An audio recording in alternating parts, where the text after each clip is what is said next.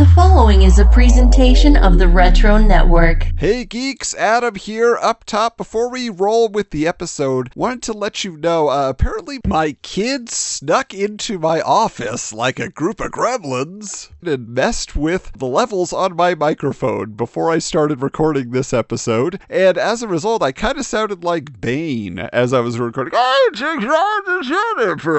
And unfortunately, I did kind of blow out the mic a few times. My volume was up very high, and so I had to adjust that to the best of my ability for this episode. I think we salvaged it okay, but just wanted to give you a heads up so as you're listening, you're just like, oh, what's going on here? That is not the normal quality you've come to expect. But otherwise, this is a super fun episode, fantastic conversation to come, so let's get into it.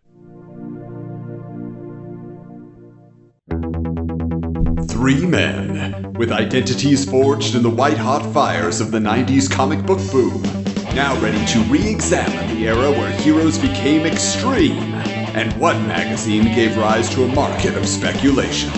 If you've got the guts, prepare to enter the world of Wizards, the podcast guide to comics.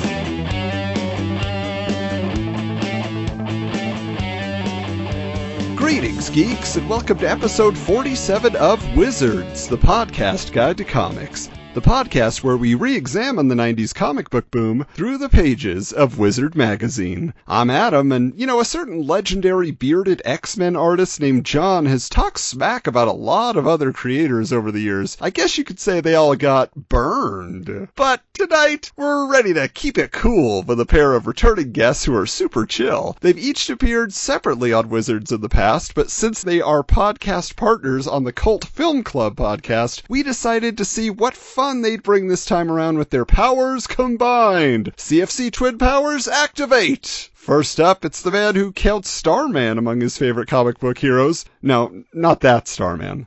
No, not that one either. Yeah, that Starman. It's Paxton Hawley. What's up, Adam? And I love that's how you described it. It is that level of Starman. Yes, yeah. I do love that Starman. And to his virtual left, it's the man who wishes the 90s sitcom Mad About You would have just been an adaptation of Mike Allred's Madman comics. It's Sean Robert. I am very stoked that the walls of the podcast multiverse cracked open long enough to allow me to leap from CFC headquarters north to the Wizard studio. I both want to talk about comics and assure you that in my version of the multiverse, there was indeed a Madman sitcom in the 90s, and it was called Freakazoid. I loved that cartoon. That was a good cartoon. I like that. It was excellent. Well, guys, on Cult Film Club, you have covered superhero-themed movies like James Gunn's The Specials, which predates his big-budget Marvel and DC work, 1994's The Shadow, a character who has a nice history in comic books and inspiring comic book characters, the 1990 Teenage Mutant Ninja Turtles, which was definitely based on the original Eastman and Laird books, even Superman 4, The Quest for Peace from 1987. So, truthfully, when you think about it, most comic book movies of the 80s and 90s are cult classics. So are there any more superhero flicks on the horizon for the podcast? Anything on your list that have been sitting there for a while? Well, I can't speak for Sean. He tends to go more weird and culty than I do. So if it was on anyone's list, it would probably be on mine. I wouldn't doubt if Sean has one or two in there. But I'd say on my list, I'm not going to say on my short list, but on my long list, I do have a couple. I could see us maybe one day doing the 1989 Punisher movie. I could see us maybe doing Mystery Men from 1999. But one I know Sean and I have talked about that we would do is the Mighty Morphin Power Rangers movie. That one is kind of insane, and I could totally see us doing that someday. And it was funny because I literally just tweeted out something about the trading cards tonight from that movie. So I'll definitely echo the 89 canon Dolph Lundgren Punisher film because I think that movie needs to get more love, and it doesn't, sadly. And I'm pretty sure sooner or later, Jamie's going to convince us to do Teenage Mutant Ninja Turtles 2. Yes. I think she's watched it 50 times since the pandemic started. That's her comfort film, huh? Yes, exactly. And she really, really, really wants to talk about it. Last episode, speaking of Secret of the Ooze, we were doing a casting call for Gen 13, the movie, which they had in the issue, and I decided Ernie Reyes Jr. as Grunge from Gen 13. Can't you just see Surf Ninjas, Ernie Reyes Jr., just being the goofball with a tattoo on his chest? Yeah, totally. Ernie Reyes Jr. needed to be in more movies. Yes. Totally. 100%. All right, well, and we are going to be talking about so many superhero movies tonight. This is like one of their first big movie-heavy issues. But before we do that, it's time we open up Willie Lumpkin's mailbag.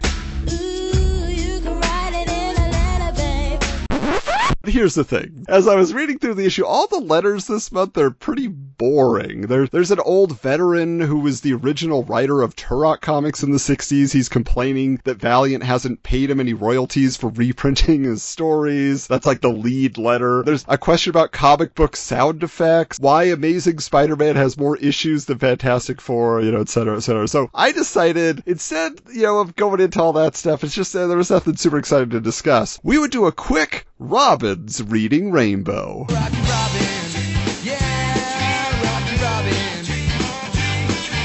Blow Rocky Robin, 'cause we really gonna rock tonight, yeah!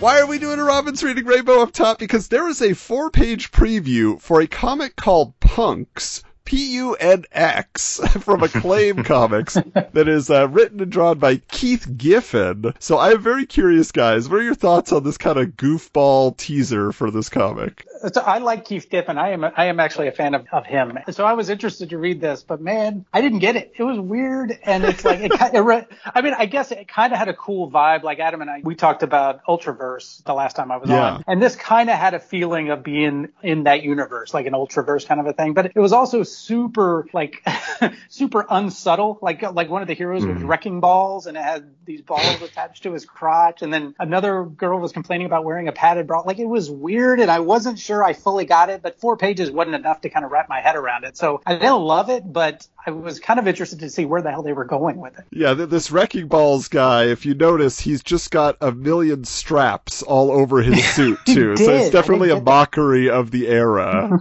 Yeah. So I'm also a huge Keith Giffen fan. I was definitely a Giffen nerd back in my collecting days. I discovered his stuff on Ambush Bug, like right around the time I was reading Ben Edlund's Tick stuff. And Ambush Bug was such a great spoof on the DC comics and all the kind of superhero shenanigans and stuff like that. So I was definitely aware of this stuff. I had pretty much picked up everything Giffen had done at this point, between or at least this his solo stuff, like the Heckler, his Trencher work for Image. So when Punks came out, Giffen was on my radar. I was definitely well aware of it coming out, but it was Valiant, and I was not a Valiant kid. I barely collected any DC comics. I was a Marvel kid, so Valiant was just a step too far for me. But I did pick up the comics back in the day, and from what I can remember, the whole thing is basically like a joke about Acclaim buying Valiant. Wow. It's so weird. It's a 3-issue miniseries that is just deep into Valiant nerdy stuff. So if you just love the meta comics commentary. Exactly. Okay. Yeah. There's a lot of the stuff he did in Ambush Bug and Heckler and stuff like that. There's a lot of fourth wall breaking and right. I remember that from Heckler. Yeah. Yeah. There's bits where like one character has to give a message to another character, and they literally hand them the speech bubble that was the message from the panel before. They hand the speech bubble over.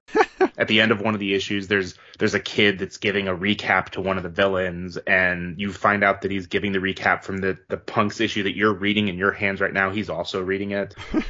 It's silly stuff like that. There's a great bit where they pull Scott McCloud in. If either of you have read Understanding Comics, yeah, that whole thing. There's a whole 4-page spread where he ports Scott McCloud in to break down a 90s era comic book fight. Wow, I feel like I gotta read Punks now. I mean, this is it's recommended reading for the Wizards crowd, who probably most of us ignored it at the time. Right. So I would say that you pretty much have to be a heavy Valiant nerd to get 90% of the jokes, because I did not. Still have copies of the things, and I was flipping through them, and it's I still don't get most of the jokes. I just don't get the references. It's pretty hilarious also, because like you say, with all the fourth wall breaking, literally on the last page of this preview, it says Wizard price guide at the bottom Oh yeah, it corner gets of into the the whole page. Wizard price guide. Yeah, so he lists the Punks comics, and then, like you say, when they go into the whole Acclaim but really Valiant universe, you have Solar, Man of the Atom, is on a phone call, and he's like, Yeah. really? Don't want to have anything to do with him? Unreasonable. I don't see how you can say that. I mean, I put up with all that Unity nonsense, didn't I? No. No, I can't see how crossing over that Punks book can... Don't hand me that. I've got Jurgens, Dan Jurgens, that's right. So I don't think I have to lower myself to... What? Gee, I never really gave it much thought. Cremated, I guess. Why do you ask? Getting death threats if he doesn't appear as a cameo in Punks. So, I mean, go for it, Giffen. Give us the nonsense. I will say he gets in a couple Liefeld burns. So if you're not a fan of Liefeld, maybe pick it up just This for that. is it. Get Liefeld to sign I'm checking it out tonight. I'm on board now.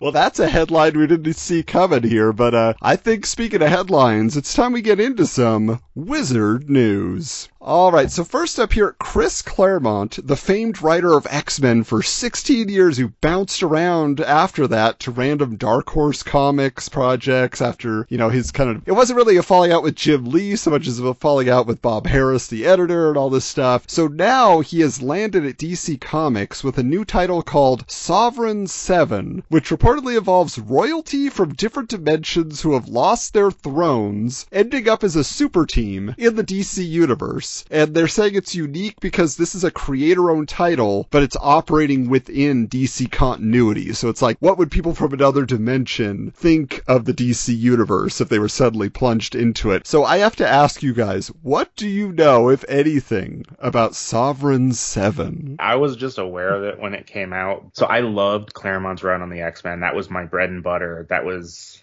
my main reading material, especially when I first got into comics. And like around the time he started, getting unhappy, and you kind of get this feeling that he was going to leave the book and all this stuff, I started reading some of the other stuff he was doing outside, like mainly like his novel work. Like he did a series of sci-fi novels called Grounded. It started with one called Grounded, which was basically just a Robotech ripoff. And then he did a sequel series to Willow, starting with a book called Shadow Moon. And that is, if you're a fan of Willow, the movie, do not read the books, because it is a slap in the face to anyone who enjoyed those movies. Oh no! He painstakingly goes out of his way to destroy any goodwill that the movies had. So after that, like I had zero interest in pursuing any of his stuff that wasn't the X-Men. I guess I'm like Sean. Yeah, the Claremont X-Men was kind of like I was all in on that one, and Inferno is one of my favorite things. So when I remember this coming out, I didn't know it was creator-owned. That's kind of interesting. But I just remember it being a weird group that I didn't understand, and like I read an issue of it, and I was just like, "What's going on? I don't get this. It didn't make any sense." And it had a very vague title, the Sovereign 7. It reminds me of like Secret 6. It's like this number and a word, and I just don't get it. And so I didn't go much further than that, and I don't remember it lasting very long. Well, so that's the thing, right? Because for me, like, I was not an X-Men guy. I wasn't on that train. When Claremont left, it meant nothing to me. Like, I read a few, like classic X-Men books, so I knew about some of the early stories, but like I was not aware of Sovereign 7 at the time at all, but I will tell you, every quarter bin I dig through has like full runs of Sovereign 7, and this thing did go on for like a couple years. Like there are a lot of issues of Sovereign 7. I don't know why. I can only assume because, it was Chris Claremont. They're like, well, let's keep giving it a chance. A little bit more. I'm sure it's going to catch on. People will start reading, sure. Yeah, I was gonna say he was such a big writer at the time, especially because his run on X-Men was so long and iconic. Yeah. So I'm sure DC, Image, like I'm sure Dark Horse, they all wanted him to come over and like give them that juice, but yeah, he didn't have any left. Yeah, that's for sure. Pax, what's up next year? All right, hot new artist Mike Deodato Jr., who gained fame for his work on Wonder Woman and Wonder Woman ripoff Glory at Extreme Studios, is revamping Thor at Marvel with issue number 491, which includes a brand new extreme 90s costume. You guys saw this. There's a sketch in here. What is your reaction to this? It's 200% everything that's bad about comic character design in the 90s. Thank you. Yes. This is, if you distill everything down to why I quit reading around this time. That costume is it. Yeah, I mean, it is intense. It is as many spikes as they could fit down his legs, on his shoulder pads, on his gauntlets, like massive spikes. And then Mjolnir is like 3 times the size that it normally is. It has spikes now with a giant chain hanging from the bottom. You're just like, what? He had more hair than all of Bon Jovi. Yeah. Bon Jovi combined. I was like Medusa hair going on. And I looked up the actual, because I wanted to see if that sketch was actually what they went with. They took away some of the spikes. So I was like, at least, there's some lines that they won't cross. And that's, I guess, all the spikes that they put on there. But it was pretty close to that. And yeah, that I just was not loving it. To be marketable for that era, I mean, that's what you had to do, right? Daredevil got his armor, Captain America got armor, like everybody is getting new costumes, so you got to get everybody's attention somehow. So I don't know how many more readers they picked up. I guess we'll see how long this lasts. Maybe I'll go and look at the covers and see, like, by 494, was he already out of that costume? It's very possible. Sean, what do you have for us? So, comics legend Stan Lee has written a book called Best of the World's Worst, which has nothing to do with comic books whatsoever. Instead, Lee chronicles the world's biggest blunders with categories like worst jobs, worst laws, crimes and punishment, or the worst entertainment, such as John Wayne being cast as Genghis Khan in the 1956 movie, The Conqueror. Such an odd piece of Stan Lee history. Since the worst is a subjective term, we're willing to bet that a lot of this info has not aged well. But that just seems like, why would somebody approach Stan Lee and say, can you write a book about the worst things in the world? Just tell us what you think is the worst. Or is it more likely, can we just slap your name on this? But again, why?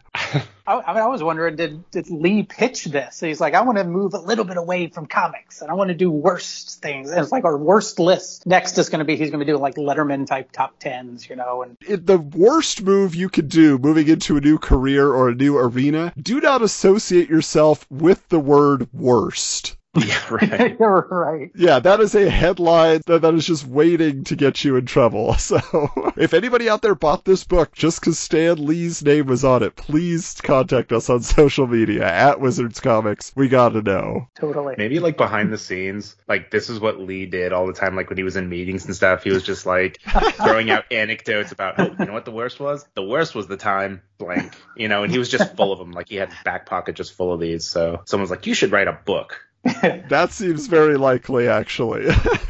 All right. Well, now, as we've been following over the last several issues, speaking of the worst, Marvel had bought out Heroes World, the comics distributor, to become their exclusive distributor. So now DC has struck an exclusive deal with Diamond Distributors. Though they are not purchasing Diamond, nor will Diamond offer only DC product, it's just more of a way to assure that the pipeline for ordering DC books stays open now that Heroes World is owned by the competition.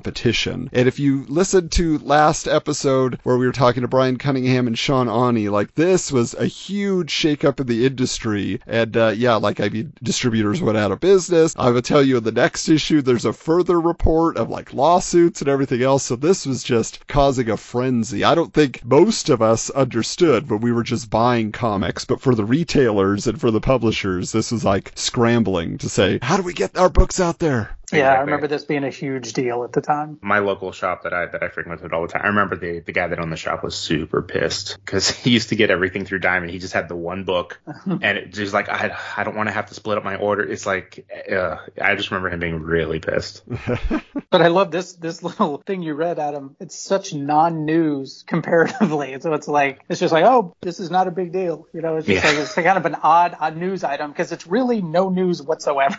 Yeah, it's just basically saying we know that Heroes World is not going to carry our DC books, so just keep buying through Diamond. Sticking with Mike Deodato Jr. news, the Brazilian artist will be drawing the variant cover of the Helena Bloodfire crossover issue from Lightning Comics, which will feature a nude Helena, so the issue will be shipped in a black polybag. Also from Lightning Comics is Creed by Trent Kanuga. I never understood how to pronounce that because I've never heard anyone say it. I've never heard anyone say it. Yeah. So yeah, which we will be discussing that a little bit later on in the show. Yeah, so I mean, nude comics, guys. Did you see them? Did you buy them? Did you want them? I remember them. I couldn't see them because they were all in black polybags. Everyone put them in black polybags. Like a lot of my places didn't really carry them, but I'd heard about them. I mean, I wanted one, but how could I take it out of the black polybag? It wouldn't be worth any money. That was the issue. true. Yeah, it was the '90s, man.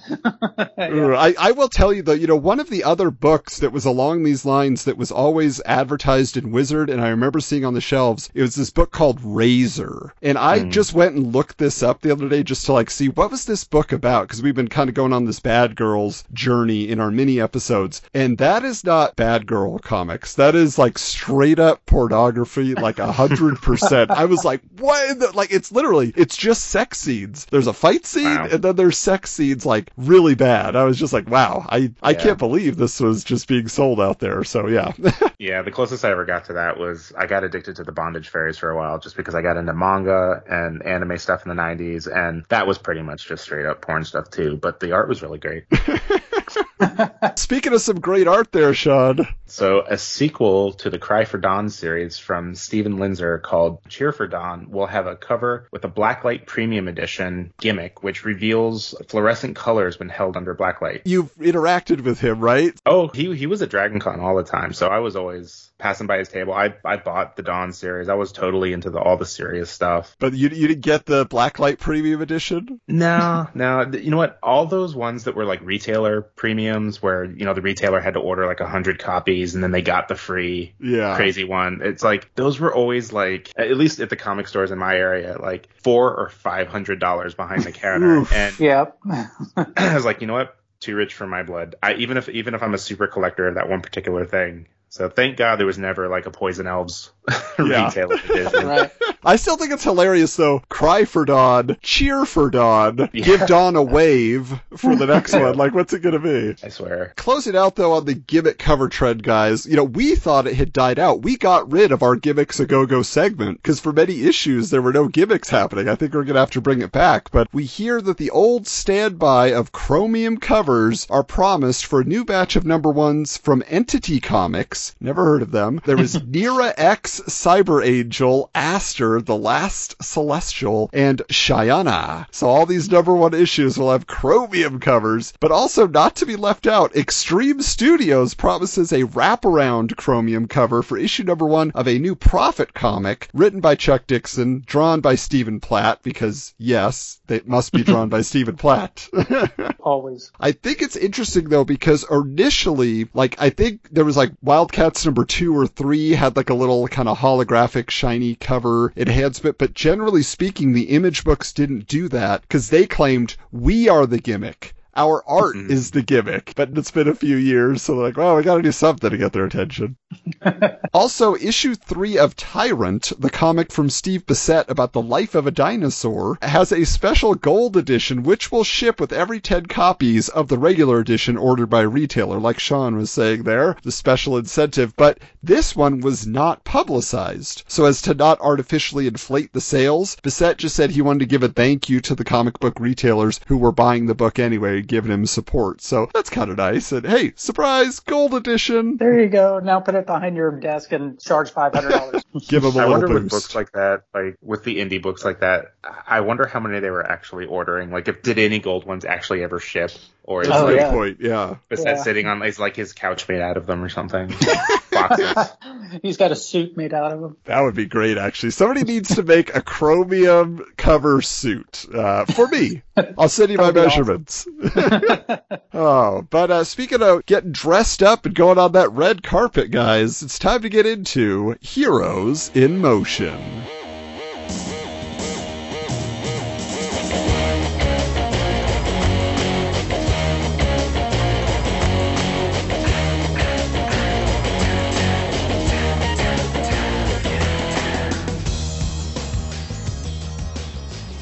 So first up, we hear that James Cameron, who has tried to get a Spider-Man movie made for the last few years, we keep getting reports and nothing happens, he reveals that he was also working on a treatment for a Dr. Octopus solo film. What? There was always this rumor that Arnold Schwarzenegger was going to play Doc Ock, which that might have been his idea. Maybe he was trying to sell that to Arnold. But I just can't imagine at that time that they would think the fact that we have a Morbius solo film now is weird to me. A Dr. Octopus film in the 90s? There's no way. But there is also news that a new Superman movie would, quote, cast a far younger Superman who is buff, bad, and dangerous to know, according to Batman Batman producer John Peters. Yes, he who wanted to put a giant spider at the end of Superman lives, and he didn't cast a younger or buff or bad actor. He cast, for some reason, Nicolas Cage. Yeah, so it's crazy. But Kevin Smith has talked at length about John Peters, and so if you need to hear those stories, go look it up. He will tell it all to you. But who else do we have around here talking about their upcoming possible projects, Pax? Apparently, Michelle Pfeiffer said that she is interested in playing Catwoman again in a solo film if, quote, they can come up with a good script. And then she adds, all I know is that Catwoman has 9 lives. She could get herself in and out of lots of trouble. Which is not exactly true because, yeah, she counted down all of her lives in the Batman Returns. So I think she only had 1 left by the end of that. So 1 solo film, I guess. But that was stuck in development hell. I know I'd heard about it. And I always wondered if they had a script for it. But I would have loved for her to do that. Well, and what's funny about this, we just heard about the Halle Berry Catwoman movie. It recently came into a bunch of more issues we needed for the archives. I was showing it off in one of our YouTube videos. And Chris Ward, former Magic Words columnist in Wizard, he actually said, yeah, so that Halle Berry cover, that was a trade because we wanted Batman Begins insider information, and they promised if we put Halle Berry on the cover to try and promote the Catwoman movie, then they would give us an exclusive about Batman Begins. Wow. So that was the only reason, because they're like, we had no interest in that movie. Nobody did. Nope. Still don't. So I actually know about the solo Catwoman film. Yeah. The Michelle Pfeiffer one. I ran across the script years ago when I started finding downloadable scripts online and everything. And I, looking for Tim Burton stuff, I stumbled upon it. It is crazy. It's actually one of my favorite, never made movies, scripts or whatever. Batman Returns in particular of that series is it just keeps creeping up to be my favorite film in that series because of how wacko it is and the villains taking the forefront and everything. I loved that Burton was kind of flipping everything on its head from the first movie. So I was always super curious about what he was going to potentially do for Batman 3 or what he was going to do or whatever. So when I ran across the Catwoman script, I was like, oh my God, this is gold. And for a while, I wasn't sure if it was the legitimate one, but in the last few years, Daniel Waters, the guy that wrote it, has come out and basically given the plot details, and the script I have matches everything that he's saying. So I'm pretty sure it's legit, but it is a super crazy movie where they take Catwoman out of Gotham. She's killed by Penguin, killed by Batman. At Batman Returns, she's shot 5 times, and then she electrocutes herself in Max Shrek or whatever. So like you said, she's on her last life, but they don't show what happens with her, right? So this movie picks up where she's washed out of the sewers, and some Latino lady finds her, takes her to a hospital, and then she has amnesia when she wakes up, and she goes back to her hometown, which is basically DC's version of Las Vegas called Oasisburg. And this movie is way ahead of its time. It was doing some of the stuff that Mystery Men was doing, where it was hyper reality stuff that Burton kind of did in Edward Scissorhands with the heightened suburbia. But the whole movie is basically a Las Vegas that is uber misogynistic, run by a superhero team basically that is trying to keep all the women in their place. They go out and beat up villains every day, which is basically just a show for tourists. That sounds wild. I would love to see that. Yeah. Yeah. There's some great stuff in it. There's this sequence when she first realizes that she's Catwoman, because she doesn't realize she's Catwoman at the beginning. She stumbles upon her suit and sort of starts remembering. And she has this memory flashback dream sequence or whatever, where she's laying on the ground at the end of Batman Returns, and she's kind of asleep on the ground. And this pair of black legs walk up and kneel by her, and you think it's Batman coming down to rescue her, but it turns out that it's actually Selina Kyle. So there's a scene where Michelle Pfeiffer ends up making out with herself. She kisses herself like a Prince Charming type thing to wake herself up. But it's Michelle Pfeiffer and Michelle Pfeiffer. So Michelle Pfeiffer resuscitates herself instead of cats licking her and chewing her fingers to life. Okay. Whoa. Exactly. And then midway through the script, she fully comes back as Catwoman, and she basically goes to downtown Oasisburg, and she just starts thrashing it, destroying all these big neon signs, and she attacks the superhero group and basically kicks their ass. And then the next day, the papers and the TV, they're all talking about Catwoman coming back. And throughout the whole first chunk of the script, there's all these little scenes where women all over the city are being denigrated by the men that they're with. They're either being forced into shitty positions in their jobs, or their husbands are beating them, or it's just really heavy-handed about, again, putting women in their place. And there's this amazing montage sequence where, like in Batman Returns, all these women independently have their Catwoman moment. They see these news reports and everything, and like they rush out into their closets and they pull out all kinds of weird clothes and they start sewing them together and making their own Catwoman suits and making their own homemade claws and whips and tails and all this stuff, and basically just independently, without talking to each other, like attack the city. They attack all their husbands, they attack all the men that they come across. The best part about that is that Sean Young could finally get her cameo as Catwoman Right? in that scene. That's true. It was an opportunity for 100 women, including, like, they could have totally brought Eartha Kitt back because they described old Catwoman at the time. Julie Newmar could have come back. It would have been Spider-Man No Way Home for Catwoman. Yeah, this feels like, the 30th anniversary of Batman Returns is next year. Michelle Pfeiffer reportedly coming in for that Flash movie with Michael Keaton. I mean, if they announce that they're finally making her Catwoman movie, I mean, that's what we're waiting for, right? Now's the time, guys. Get it done. It could totally happen. She was pretty great in the Orient Express movie, so. All right. Speaking of another superstar of films. So Jim Carrey had reportedly been offered $10 million to do a sequel to The Mask that was planned to start filming in late 1995. Wizard reports, when asked if there would be a sequel, Carrey adopted his best Ace Ventura pose and said a whopping, duh, can't get more 90s than that. But instead, we had to wait 10 years and ended up with Jamie Kennedy starring in Son of the Mask. What happened? According to later reports, after doing a second Ace Ventura film, Carrey developed a distaste for sequels and decided not to move forward with The Mask in 1995. Though now he is reportedly open to making a new sequel to The Mask if he finds a director he respects to steer the ship. That does not surprise me at all. He had his renaissance with Sonic the Hedgehog, and now he's open to everything. Yeah, Right? and a few years ago he made that Dumb and Dumber sequel. He did, yeah. He finally It is made what it Dumb and is. Dumber, yeah. It is what it is. I love The Mask, and I would love to have done a sequel back then. Now, it would be interesting to see how that turns out. For sure. Well, I gotta put some money in the jar, guys. Just one more time here, because Wizard, it's their fault, continuing to report on Rob Liefeld's journeys in Hollywood. Rob Liefeld. There it is.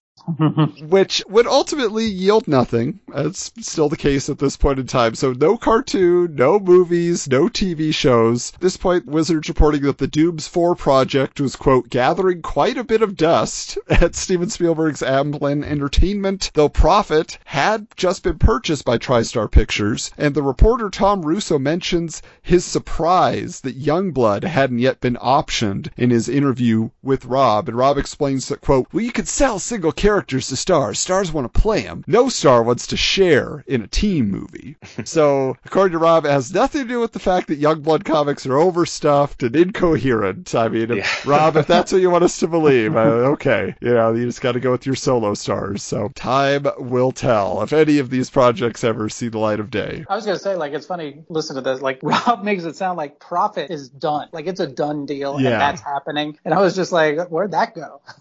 He was like, this is happening. And it's happening again now, according to him, with Jake Gyllenhaal and Mark Guggenheim. He's the guy who did the Green Lantern movie with Ryan Reynolds, so I don't know if that's so great. But it's still a thing where it's it's in development once again, so... yeah. But he also talks like Prophet is a character that people liked. And I'm people liked Stephen Platt drawing Prophet. Yeah. That's what they liked. Yeah. People are clamoring for more Profit. Yeah. I still thought it was hilarious that they found a way to put those giant shoulder pads somewhere else. They put them on his head too. But we have seen one of these characters recently, Pax. Why don't you tell us about the next story? Yes, so Venom was rumored to be getting a solo movie written by none other than David Goyer, who is dubbed Marvel's Screenwriter Laureate, currently writing... I know, I feel you. Currently writing scripts for Ghost Rider, Blade, Doctor Strange, a Nick Fury TV pilot, and now Venom. Goyer equates his pitch to The Fly, starring Jeff Goldblum, which is quite different from the Venom films we have gotten 20 years later. And I see what he means by using The Fly for that. That's kind of an interesting take on it. And you're right, that is completely different than what we eventually get, which is more like a buddy comedy. Right? Exactly. So what are Goyer's greatest sins, Sean, that made you exclaim as you did? Blade 3. Didn't he write the Ghost Rider movies? He did. Jeez. Yeah, I don't know. I know he's he had what? He had input into Batman Begins. I guess that's everything. He was like the go-to he comic was. book movie guy for like 15 years. Yeah. Yeah. And aside from Blade, like so many of the projects that he was related with or whatever, I just those are the comic book movies that I just never really gravitated to. And like, again, yeah, I know he was with Blade from the beginning, but as soon as he got like complete control over Blade, it's like, that is the worst Blade movie. Yes, it is. All we get out of that is half-naked Ryan Reynolds, and I thank him for that. What about this next piece here, Sean? What do you think of this film franchise? Yeah, so the producer of The Crow is optioning more comics to turn into films. These include Gothic from Crow creator James O'Barr and Razor by Everett Hartsoe, which is a female-led project. Jeez, that's weird just talking about that. Yeah, which is a female-led project they Dreamcast with either Uma Thurman or Liv Tyler. I don't think reading those comics that Uma or Liv would have agreed. Yeah, I was going to say, someone out there was like, oh my god, Uma Thurman in a porn, Uma Thurman in a porn. Yeah, no. And same thing with James O'Barr. Oh, dude, I love The Crow. I love the comic. The movie's different. I love the movie even more than the comic. But yeah, James O'Barr, his other stuff, I don't know, man. I've always wondered about that. I love The Crow too, and I'm so close to like almost reading the comics. I'm like, I want to see the original one, and I just haven't done it yet. But yeah. I was also a little trepidatious because I flipped through one, and I'm like, I don't know if I'm gonna like this. That guy's kind of a mess, and like I met him once. I met him at one of the first Dragon Cons I went to, and I don't know. I never glommed on to any of the rest of the stuff he did. The Crow was very personal. There was incidents that happened in The Crow that were like pulled straight out of his own life. Which I think is one of the reasons why it makes that story resonate as much as it does. The rest of the stuff, yeah, I'm just not a huge O'Barr. Well, and it's just, with pulling out kind of these random, it's like, yeah, he had one thing, but you want to adapt his other thing. But Sean, to your knowledge, the rights for Poison Elves, that wasn't available? He couldn't have grabbed those? Oh, man, yeah. How... I can only imagine how they would have done the prosthetic ears. Do you think it would need to be live action, or what if they did it stop motion? Wouldn't have that been interesting? A stop motion Poison Elves? Animation, like Poison Elves in anime would work so well. I'm honestly surprised that something like that didn't happen. I mean, with how big like the goth culture was at this moment in time, it seems like you could have gotten all the Marilyn Manson fans and everybody else. Poison Elves, Totally. Well, I can tell you 100% why Poison Elves never happened, and that's because Drew Hayes was a mess. Also, nice dude, but a total mess. Getting the comics out, yeah, and otherwise, okay. Well, finally here, we get the word that Dark Horse Comics adaptation Barb Wire, starring Pamela Anderson, has started filming. You guys, you didn't mention that. That's not a possible CFC episode? Not mentioned purposely. It's nobody's favorite. Okay. But also, Oliver Stone is rumored to be in talks to adapt Alan Moore's From Hell graphic novel into a movie, which does eventually get made with Johnny Depp, although I don't believe that that was an Oliver Stone joint. No, that was the Hughes brothers, yeah. Yeah, that's right. But most interesting, there is a rumor of a Shazam TV series that they say takes inspiration from the Wonder Years. Like, yikes, what? Well, okay, now, if you think about it, if they doing this from the perspective of Billy Batson, like, I think that could work. Right? I agree. Honestly, at first glance, it's like, what? Yeah. That's kind of weird. But then when you think about it, I agree that could kind of work. But also, them saying that doesn't mean that it's like, oh, that's a great idea. But there's no way that would. Sure. That's one of those things that you keep under you keep under wraps until it, and then it happens, and you're like, you're cool with it, right? Like, everyone's cool with this, right? But, like, they would have really leaned into the Wonder Years idea, like, in their meetings. But they're like, look, he's aged out. We can't do Fred Savage. Ben Savage is the new Wonderkind. He's the Boy Meets World. Let's get him in there. Ben Savage is Shazam. Boy I mean, Meets it could Shazam. work, right? Just as long as he doesn't turn into Daniel Stern when he turns into Shazam. Yeah. That's what would have happened. Yeah, it'd have to be. Now, this issue features a casting call for a live-action film based on the Neil Gaiman Sandman comics. Of course, Netflix is now actually putting out a live-action series based on these books, featuring, what I've looked at here is a cast of up-and-comers. There's a few, like, mid-level names. There's, like, Patton Oswalt and Charles Dance and David Thewlis. Like, these people you've seen in stuff, they're kind of elder statesmen now in certain certain roles, but we're going to take a look just seeing like how these 90s casting ideas stack up. What they're saying is they obviously imagined this would be a Tim Burton film because it's weird. It's a weird movie. Tim Burton doing Sandman. I don't know if Neil Gaiman has said there have been so many terrible scripts he's read over the years, which is why it took this long, you know? I think he's even written some bad scripts over the years, to be honest. Possibly. I mean, we can start off right, you know, with Dream, with being Johnny Depp again, with the Tim Burton connection and everything. And at the time, I could see that. I could totally see that. I mean, especially after like Edward Scissorhands and stuff like that. He could pull off the gaunt, you know, crazy and kind of detached. It almost now feels a bit on the nose, if you ask me. Yeah. But I mean, that makes so much sense. I mean, of course it's gonna be him. And you know, Death being Winona Ryder again. That's the other mainstay. Yeah, totally. And I think she's a pretty great choice for Death. I was thinking this is the 90s, like Fairuza Balk would have been a good choice as well. Ooh. I mean, she's a little kind of crazy, though. I think Death is supposed to be more demure. She's more sweet, yeah. Exactly. Yeah. I mean, she looks crazy. I don't want to say Fairuza Balk is crazy, but sure. I love her. I mean, look at her roles, though. She's worst witch, Fairuza Balk. She's a little, you know, more sweet. Return to Oz, where she's more innocent. Yeah. There you go. Pre-shock therapy.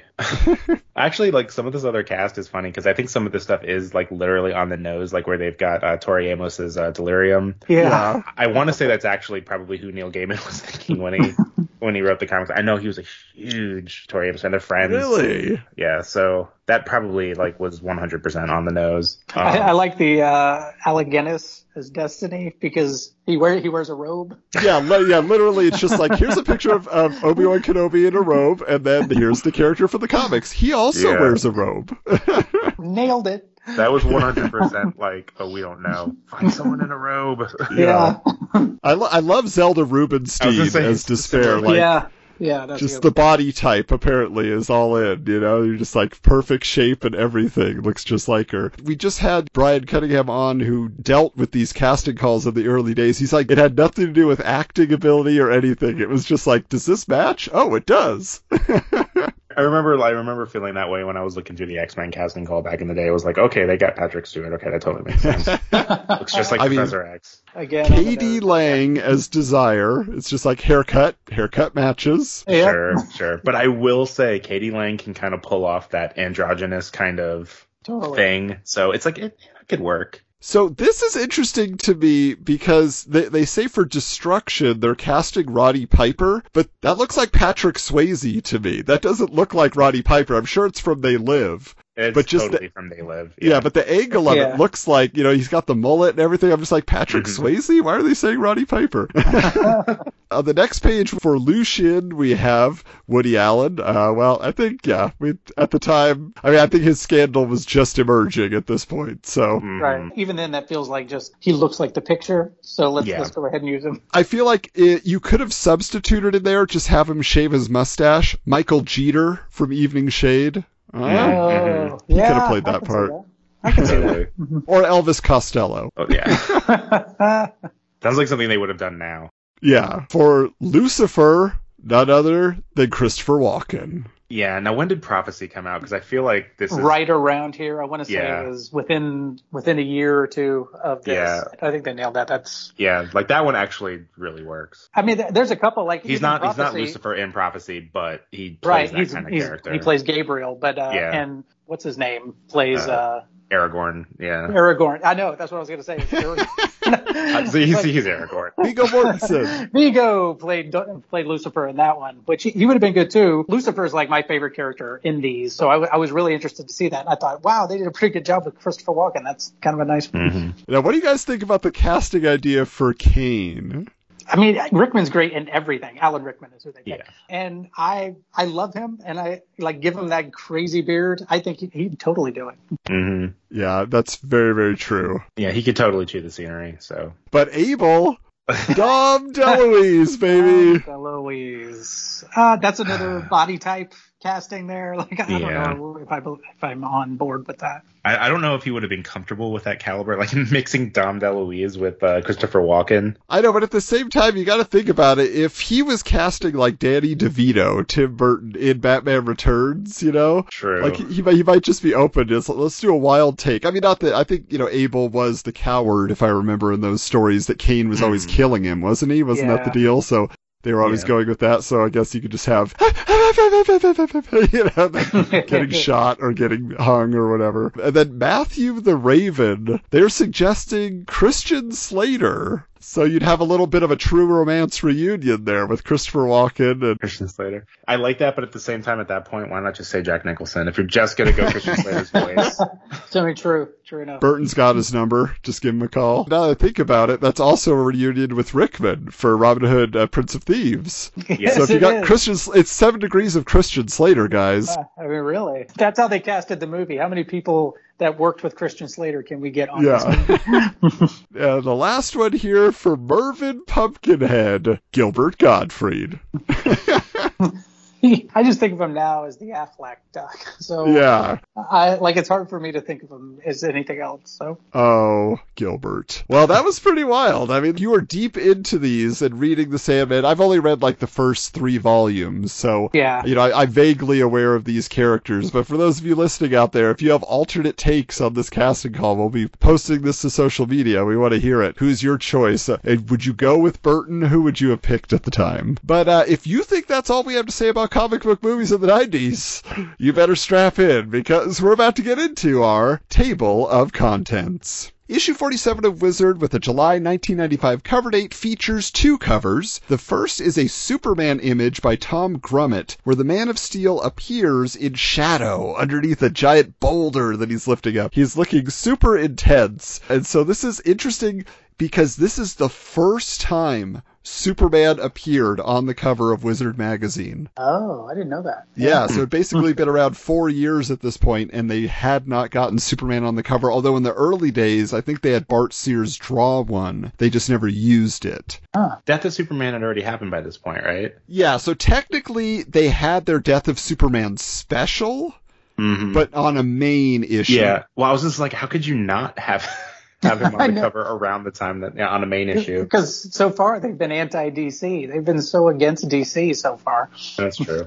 That's like the perception, and what happened at this time, we just learned last episode. Brian told us that they had a falling out with Marvel, so they couldn't get Marvel covers unless they were trading card images. And so like the Marvel trading cards they were able to get from Fleer, but if they wanted a Marvel character, Marvel wasn't approving it, so they moved over to DC, and we're like, hey, let's put some of your characters on the covers. And to be fair, this Grummett Superman cover, it's a great cover. I love this image of Superman with the dark face and the red eyes. And he's lifting up that boulder. I love it. Now, the other cover for this issue is painted by Simon Bisley, who is another artist. In this case, instead of just a character, they had been chasing since the early days of the magazine. And they have him painting Judge Dredd, who is like threatening the reader with a big gun, having just pummeled some mutant cyborg with a nightstick, it appears. And this, of course, is due to the fact that the live-action Judge Dredd movie starring Sylvester Stallone was coming out in the summer of 1995 at this time. We're going to get into that in just a second here, but speaking of comics being adapted to the silver screen, Off the Drawing Board, guys, is a look at the trend of comics being brought to life on the big screen in the wake of Batman's phenomenal success at the box office in 1989, where it brought in $251 million in earnings. So they are exploring the reasons why the trend would happen, right? So they're saying, first of all, comic book, you have the good versus evil. That's easy for audiences to get on board with. This guy's good, this guy's bad, we know who to root for. Or the merchandising that allows the films to reach a bigger audience and,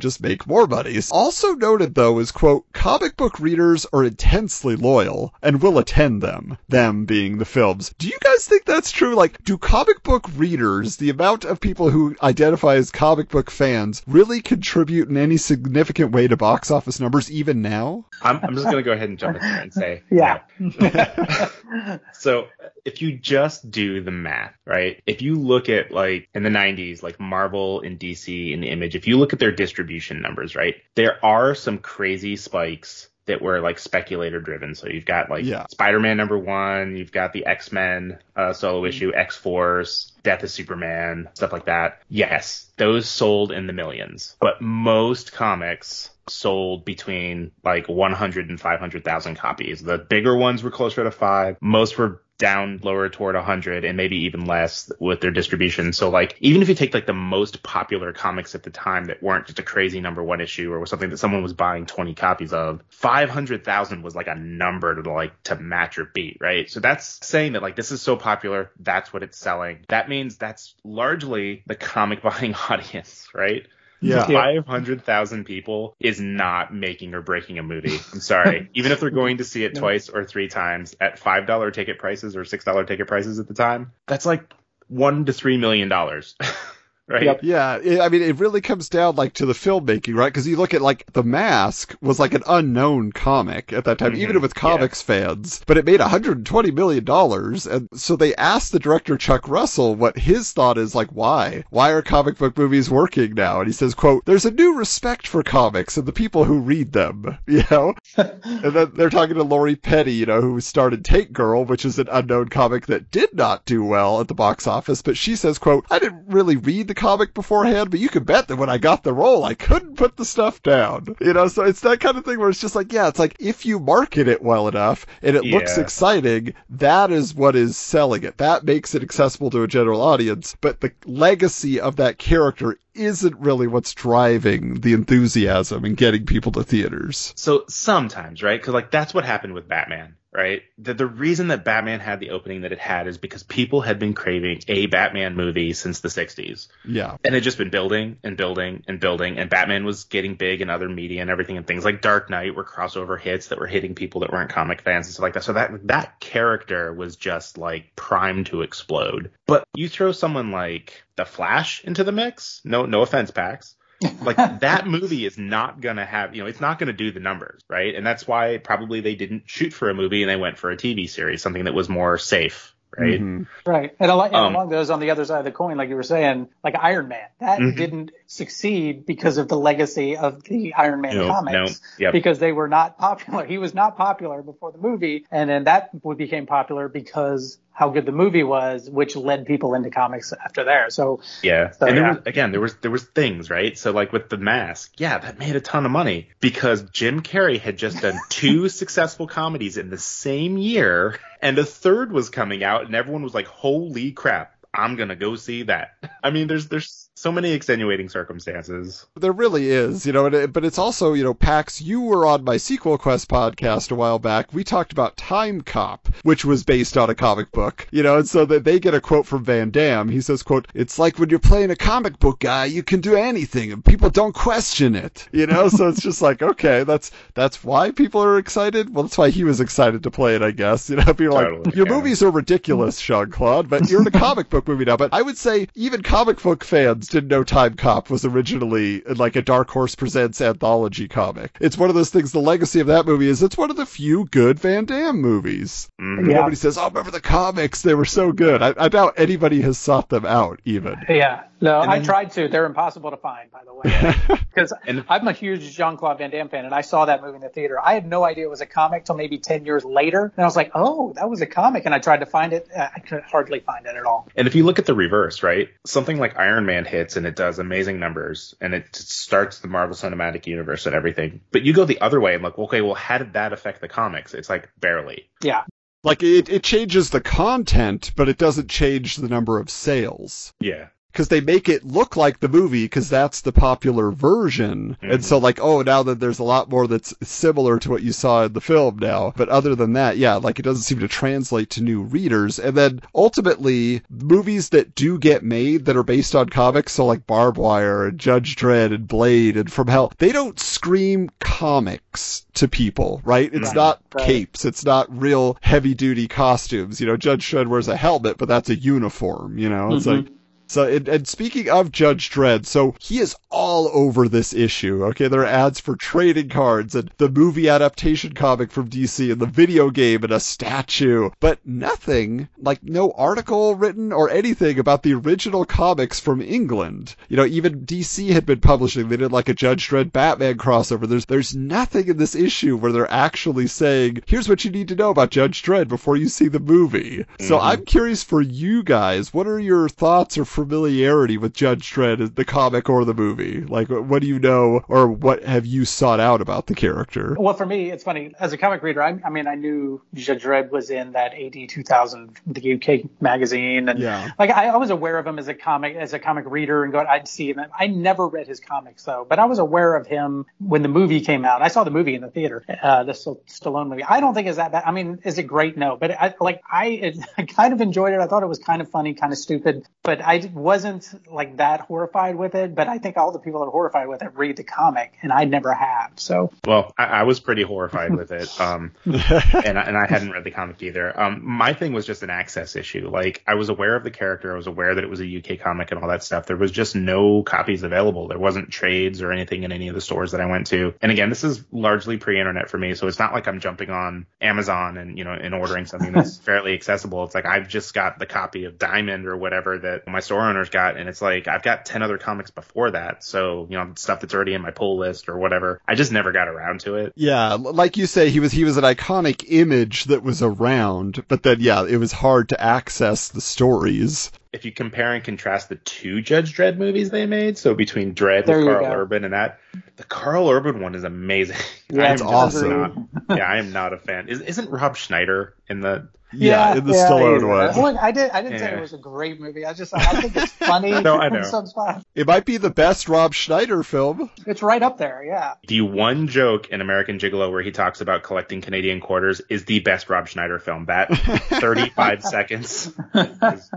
Well, see, here's how I feel about the movie, is that it's like Blade Runner meets the live-action Super Mario Brothers movie meets Demolition Man. Oh, that's a great description. It's all of those pieces. But it had been done, right? Like, that style of movie had been played out by that point. So it was just kind of like, you know what, we've seen all that. And it felt like the RoboCop universe. And yeah.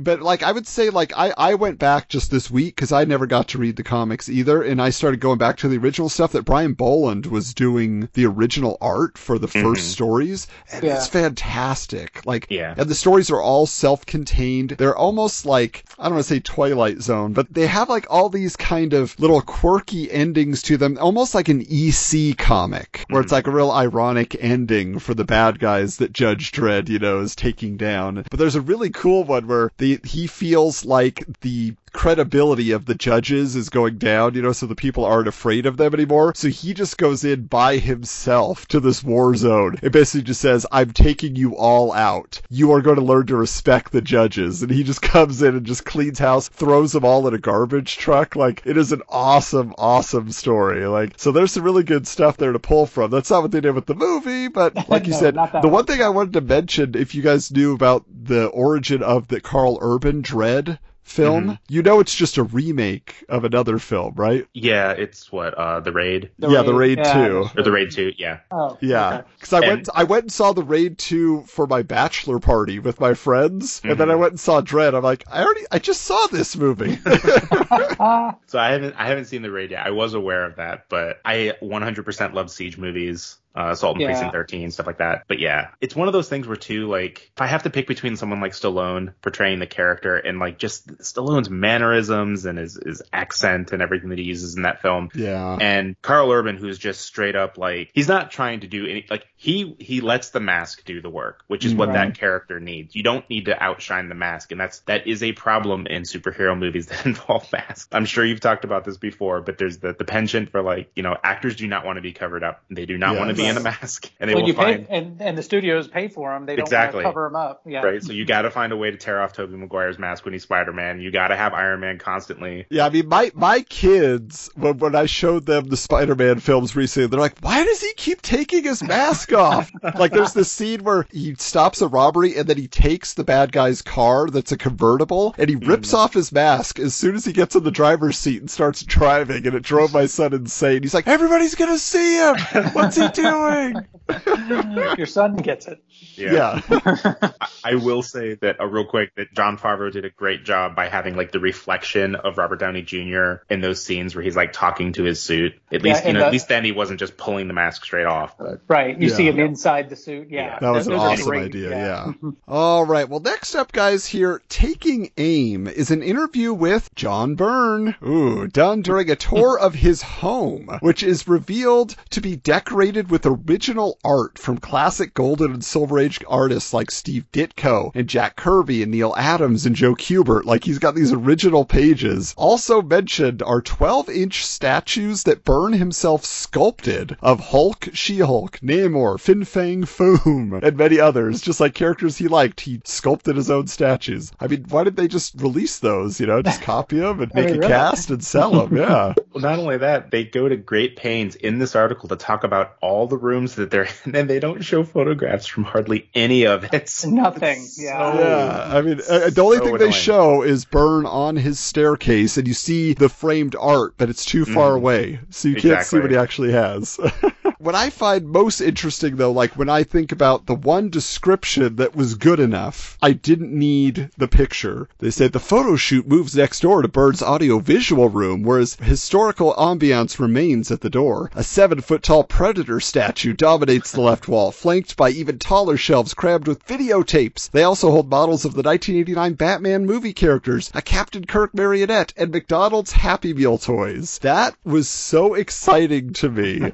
Just like, he's got videotapes. He's got all these Batman movie stuff. He's got, because he's holding it up in the picture, so I know which Happy Meal toys. It's the Super Looney Tunes, where it was Bat Duck and the Super Bugs and all that. And I have the literal McDonald's display right in front of me as we're recording, like that they put in the restaurant at the time. Like, that's just my favorite thing. And John Byrne's holding up a Wonder Pig. It's so cool. Byrne explains, you know, his origin of comics. He originally found comics through reprint stories of Superman when he grew up in England. Then his family moved to Canada, where he found the Fantastic Four #5, and then that caused him to switch to become a self-professed Marvel zombie. It's even mentioned that he had just acquired the original art page, the final page of Fantastic Four #5, which he says, quote, "That's the holy grail for me." Curious just for you guys, have you ever pursued original art from a favorite creator or a sketch, or do you have a holy grail? No, that's something I never got into, but not because I wasn't interested. I always like looking at it when I went to conventions, and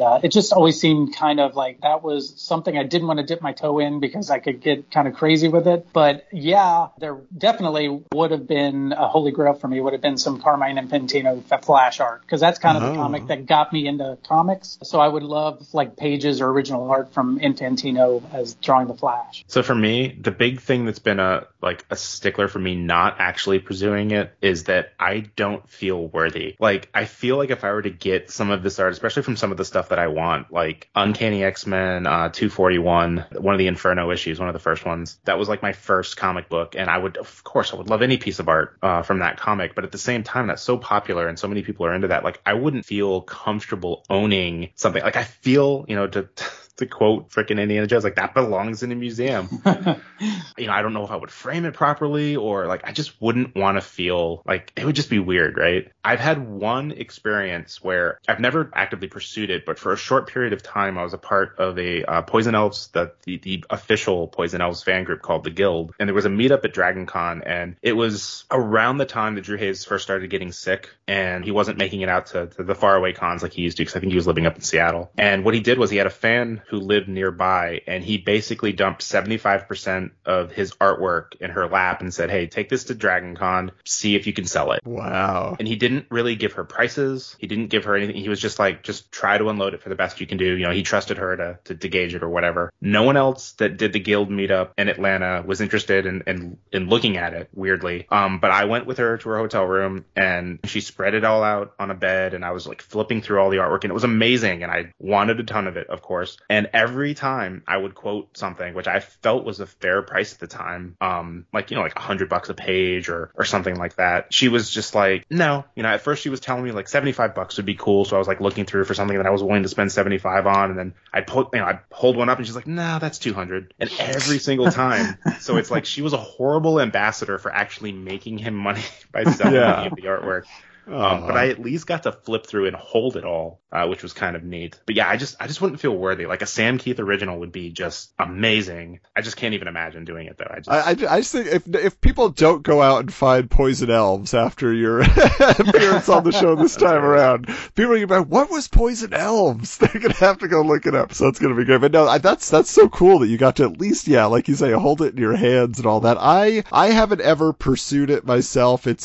I like the finished product and I want to read the finished product, and I don't necessarily need that, maybe a Mike Allred Madman page would be fun, which they come up from time to time. I've seen them, around. But for me, I've been lucky enough, just with what we've been doing with the Wizard Files and things like that, like members of the Wizard staff have kept original art that was, produced for the magazine, and they've been kind enough to send that over for the archives. So now we have like original pieces that were created, not covers at this point, but we do have some of like the interior art, just it's really beautiful to look at, just the black and white version of it. So that's pretty cool, man. Yeah. But getting back to Byrne here, he talks about his career at Marvel on X-Men and Fantastic Four, current creator-owned title Next Men, and his upcoming run on Wonder Woman at DC, where he's definitely going to change things up, he says. But do you guys have a favorite John Byrne book or series or one-shot or anything that he's done? What comes to mind for you? For me, like I love Byrne, but I think for me, when I think John Byrne, like his prime for me is his 2-year run on Superman and Action Comics. I love those. I bought those off the rack. I have most of them, but I've also bought the collected editions of them. I've read them several times. I just love the energy that he brought to Superman and the villains he brought in. And that 2-year run on Superman and Action Comics were just hands down some of my favorite stuff. For me, it begins and ends with his work on the X-Men. That's the stuff I had. I was never a big DC fan, so I never read the Superman or his Wonder Woman runs, and I was aware of his stuff on like Alpha Flight and She-Hulk and stuff like that. I just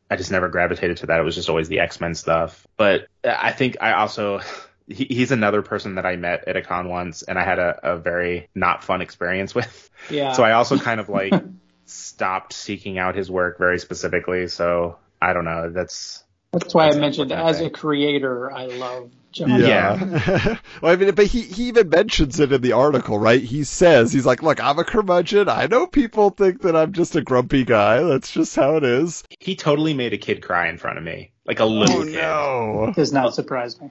A little kid we were in line to get stuff signed by Byrne. And this kid and his father was up, and the kid handed him, it was like at the time they had reprinted because the X-Men one had come out recently or whatever, and Magneto was big again. So Marvel had done this like Magneto Zero issue or something like that had like a chromium title card and everything. But all it is reprints of older appearances of Magneto or whatever. So he handed it up to Mr. Byrne. Mr. Byrne took one look at it, and he put his pen down, and he reached under the table he was at, and he pulled out a rubber stamp that had his autograph on it. He opened up the comic, he rubber stamped it, and he handed it back to the kid and said, I don't sign second prints. Wow. And that kid, like, I just saw him like crushed, and it wasn't a joke. Like, he was not going to sign that comic. And I just pulled myself right out of the line, and I was like, yep, done with that guy. That is rough. I mean, but he does definitely come off as that kind of guy. Like, he has his ethics that he just holds to. What I believe is what it should be, and everybody else is wrong. Yeah. And I'm going to tell, that's what he does, right? He comes onto books and he says, my version of the history of this character is the one that should be recognized as the real thing, right? So he comes in and he reestablishes everything, whether it's Spider-Man or Superman or whoever, and so I think that's kind of, he definitely has the ego that, allows him to produce as much as he did and to be as ambitious as he was. But yeah, definitely nobody's favorite guy except for his work. You can enjoy his work, but maybe you don't want to hang out with him. Speaking of which, they did want to get a few quotes from him, right? They're like, look, we know that you're controversial, so we're just going to have you take shots at people.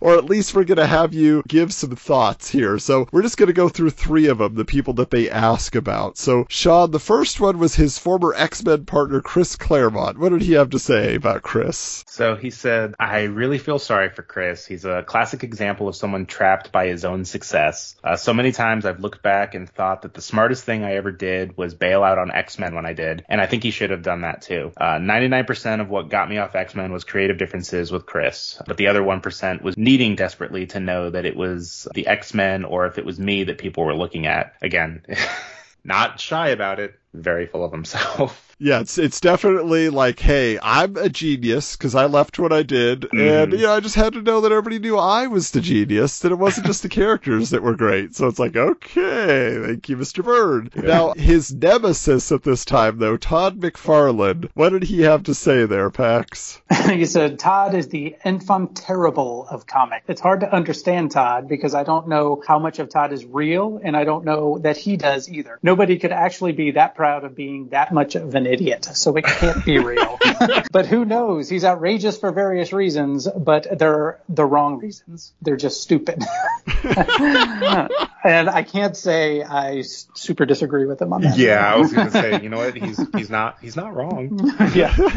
But business-wise, Todd knows what he's doing, man. He will make that money. But finally here, speaking of business, he takes a shot at his former boss, Jim Shooter, who he actually refuses to call by name during the interview. He's always calling him what's his name or this and that, So he says here, I feel kind of sorry for Shooter because he did a real good job when he started at Marvel. He came there when Marvel was in a real mess and he straightened it out and put it on course, but in the process of doing so, he made himself redundant, and he never recognized that. I've always said that about 7 years after he got to Marvel, Shooter should have traded jobs with DC Comics executive editor Dick Giordano, because Shooter got Marvel to the point where what it really needed was a kindly father figure to keep it on track, and it was DC that needed somebody with a death ray. Shooter stayed past the time when he was really a positive force and became a really negative force. Jim was a good friend at the start, but it became increasingly difficult to separate the professional from the personal. So, the Jim Shooter, there's all sorts of controversy there, but he always says, I don't know why John Byrne hates me, but he does. He does. I like what he has to say about Shooter here, because Shooter, very controversial, and, he is what it is. But yeah. he makes a great point here about how Shooter came in and he was exactly what they needed until he wasn't what they needed and continued to stay there. So, I think he makes a great point, at least about that. Yeah, it does seem very well thought out in that regard. But, speaking of DC Comics here, you mentioned maybe Shooter should have jumped ship. Man of Today is an interview with former Marvel editor and then current Superman writer Roger Stern, who had just written the Death and Life of Superman novelization, because, quote, if a new writer had been brought in, we'd have to say, sure, we can explain it to you. Do you have a couple of years? And it was on the New York Times bestseller list, that book, but Stern is quick to add, quote, Garfield has made that list too. Now, Stern had written The Avengers and Doctor Strange and Amazing Spider-Man and Superman and many more during his career, but Pax, does the name Roger Stern mean anything to you? Yes, and we brought it up earlier, and I love that we keep talking about it because I want more people to know. Everyone loves James Robinson Starman. Roger Stern, Tom Lyle Starman. Great run on comics. I love that. It actually ran a lot longer than most people probably think. I remember seeing that Will Payton Starman in the 90s, very early 90s, with the War of the Gods that George Perez was drawing. It was this big crossover, and I had to buy the Starman issue as part of the, the tie-in. So it was the first time I ever saw that. A lot of people I've talked to about it are like, oh yeah, I remember having to buy the Starman issue in the Crisis of the Crimson Kryptonite. It's like all these events that they had to stick a Starman issue in there. So, at least it got around that way, but I bought the actual comic, so I liked it. Yeah, well, it's interesting. I grabbed a couple of the issues to read just to take a peek, because you've always talked about it for all these years. I'm like, I gotta see what it's about. And it's interesting because, the first costume's horrendous. I like it better when they change it to black and red and white. And red That's better. Yeah.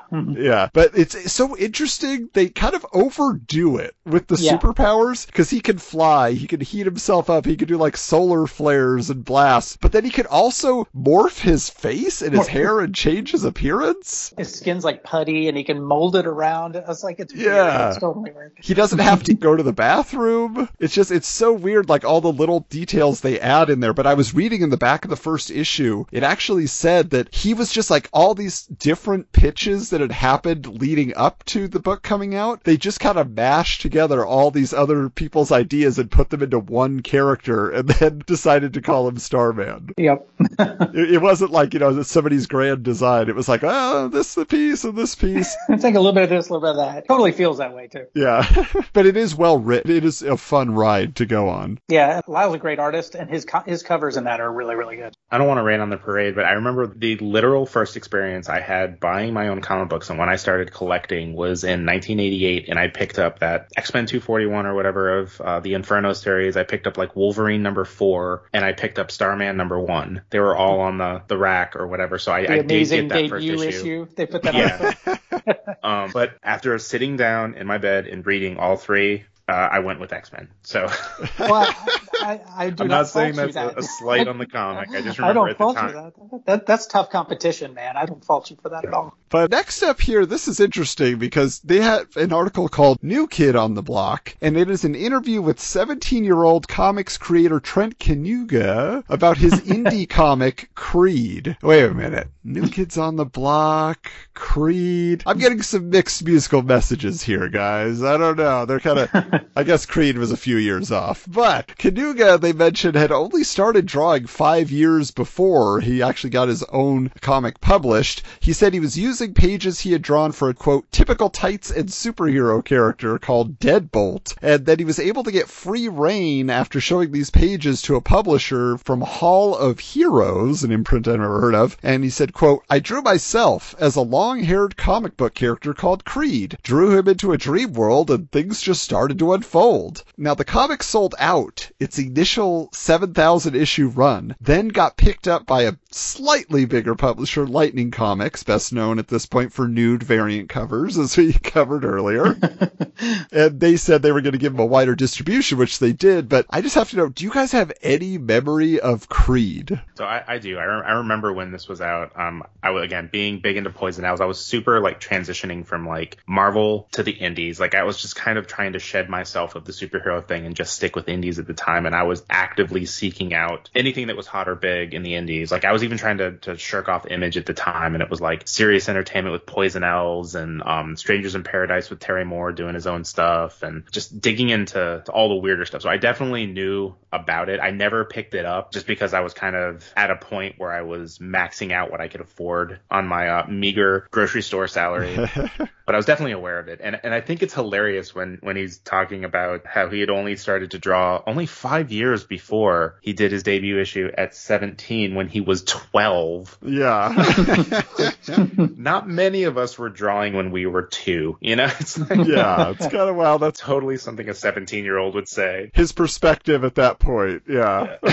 Do you remember it, Pax? Yeah, well, I mean, it's funny because I do kind of remember it. Like, I didn't get it. Like, unlike Sean, I was shamelessly mainstream. Like, I stuck with mainly Marvel, DC, sometimes Image, but I got obscure within those guys. But I, like a lot of the independent stuff, I just kind of, I won't say shunned, but it's just like, I just kind of ignored just because it, I don't know, it wasn't on my radar. But I do, for some reason, and I'm trying to remember if my local comic shop, he loved independent, so he may have had it, and that must be what I remember it from. Yeah, well, for me, this is another book that in the late 90s, I remember seeing in the discount bins. Mm-hmm. So it's one of those things that I remember. This kid gets like a lot of play in Wizard for the next few years. Like even his own comic, I was looking up some issues. There's apparently a contest that's coming up in issue 53 of the magazine, and he's, promoting that inside, the letters page of his book and all this stuff. And what I find interesting though is, the article closes with him saying, quote, I'd like to go to the Joe Kubert School and learn how to do this the right way. But I think that you got to go with instinct, kid. That's what's selling. Don't change yourself. But I think that's actually kind of an inspired statement because I think he knew that like his style, if you remembered, is like huge feet, big hair, very cartoony. Yeah. And he knew that it was like riding on the wave of the Liefelds and the McFarlanes where you had to come up with a quote unquote style.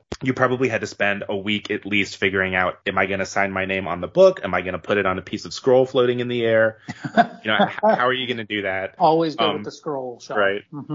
So, he at least he kind of knew that like there's probably a right way to go further in this business, and then there's, doing what I'm doing, but it's maybe not whatever. Yeah, and it does work out for him. I mean, he goes on to do work for Marvel, like Ghost Rider. He drew a lot of covers. His style definitely changes. It definitely becomes more fine art, I guess you would say, as compared to, I almost look at his art like tagging. It's like you feel like that's what you would see like on a brick wall somewhere, but he becomes an artist famous for video games in the early 2000s on like World of Warcraft and other Blizzard entertainment projects. He's apparently also an instructor these days, so he'll teach you how to draw. So I wonder too if he has a connection with Joe Madureira, or whatever, because they have similar, but they're different styles, but they're similar.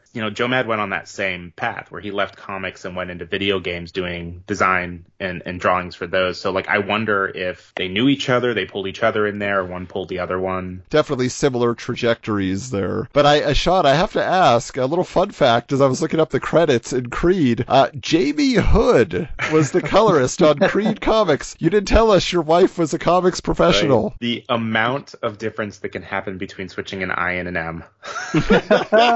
My wife and the Bionic Woman are like the only people that spell it like Jaime instead of Jame. She's the Jaime. You know what? It's funny too, because he was 17, she was 14 at the time, or 13 at the time. Like she could have been the colorist. Yeah, why not? Yeah. This next piece, no cover, it's a brief piece about a comics artwork exhibit in New York, like fine art, where interior pages by like Alex Ross and Andy Kubert, Matt Wagner, Mobius, very famous artist in Europe, among others, are presented as, legitimate. This is just like any other type of art. So they were doing a display there. So that's nice. But the next one to me that was really wild is called Bite Me Fanboy, BYT. And it is a fascinating exploration of comic book fandom on the web, using services like CompuServe, Prodigy, America Online, and others. Now, this is after last issue, Wizard had just announced that they were going to have a presence on America Online as Wizard World. And then, of course, they would begin packing in America Online discs with the magazine shortly thereafter. But they go on to say that apparently DC already had a fully established page for their various imprints, and they had active forums where the creators were interacting with the fans there, and so they were very involved. Techno Comics even had an official, quote, digital fugitive named Neurojack,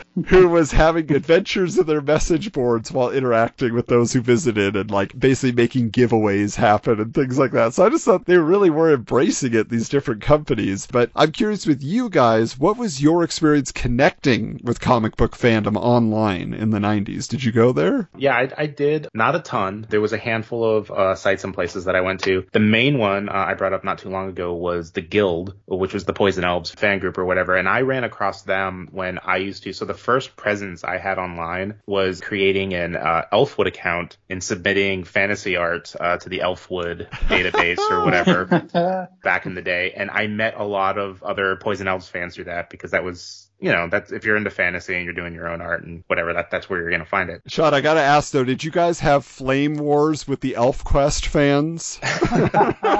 We did not, but it was hilarious because I do remember being a kid and when I was getting into the X-Men, my best friend was getting into ElfQuest, and I used to make fun of the characters because of the size of their ears, and then I ended up into Poison Elves, which was like ears that were 5 times larger, and it's like, oh, I just didn't get it. But no, I also, like, there was some like private forums or stuff from like websites. Like I was, again, really into the independent stuff, so I loved Evan Dorkin. Him and his wife, Sarah Dreyer, had their House of Fun page like way early in the 90s with forums and stuff like that, so you could interact with them. I did that a little bit, and I want to say that there was another small company forum that I used to go on to, but I can't remember off the top of my head right now. But yeah, that's mainly what I did. I didn't do any like trading or get into any of the bigger publishers or anything like that. Pax, one of the things they mentioned here is that if you are at a college campus at this time, you probably could get free access to the internet. So did you take advantage of that as you were a college student in these years? So 95, yeah, I was right in the middle of college. Yes, the dorm I was at had 2 business computers that could get on the internet and you could use. I was majoring in business, so we had business labs, which were essentially internet cafes where you just go in and there's a bunch of computers and they're all hooked to the internet, so you can surf the net.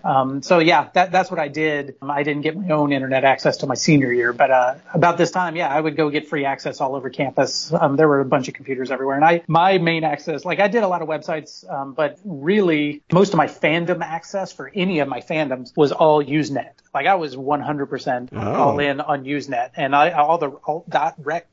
did NBA stuff, I did comics, I did Star Wars, like all this stuff was all in the Use groups and the Usenet groups for just all of that. And I would just interact with fans, and we would trade multimedia pictures and just all that kind of stuff. So I was really invested in the Usenet at this point and just meeting people that way. Oh, that's cool. See, it's so weird for me, because I was in junior high about this time, and so it was becoming a big deal. I remember seeing, America Online and all these, different computers at friends' houses who were connecting. I think my mom had Netscape, Netscape Navigator. Yeah, that's what she had on her Mac, but I was only allowed limited access to that. So comics were a physical medium to me and a face-to-face conversation thing until 2005 or 2006. I didn't get on the internet in any major way. I had email. In the late 90s, I was going on Kiss fan websites, and that's what the internet was for me. It's I could find out more information about Kiss? Awesome! I even got published on a Kiss fan site once, and on Kiss Asylum, I was like, I can't believe it! I sent in a story.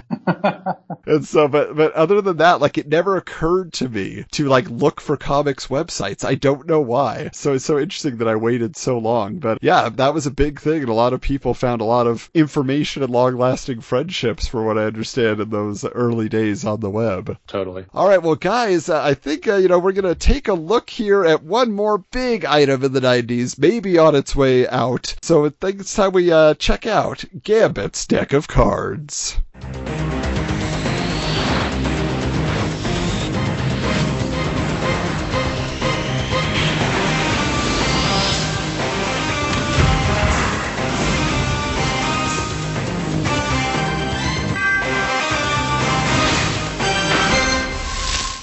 Ads for Fleer trading cards fill the pages of this issue, including ads for Casper the Movie, a 4-page ad for Batman metal cards explaining the process of creating the metal effect. There's the Batman Forever 95 Ultra set that guarantees one hologram in each pack, which is pretty cool. MTV animation cards featuring Beavis and Butthead, the Max, and others from the network, and Mighty Morphin Power Rangers the movie Fleer Ultra 95 with a pop-up card in every pack. Wow, they were really putting the special cards in every pack in those. Yeah, really. Other sets include the All Chromium Wildstorm Archives, X-Files Series 1 Judge Dredd cards featuring the original UK Comics artwork, and possibly the best set of all, Congo movie cards by Upper Deck. Upper Deck, of all people, doing Congo movie cards. I can't believe that. I didn't even know these existed. I gotta find me some Congo. I gotta get a Homolka rookie card with the cake. Back in the 90s, Congo was the only movie that I had bought a ticket to, went into the theater, and nobody else bought a ticket.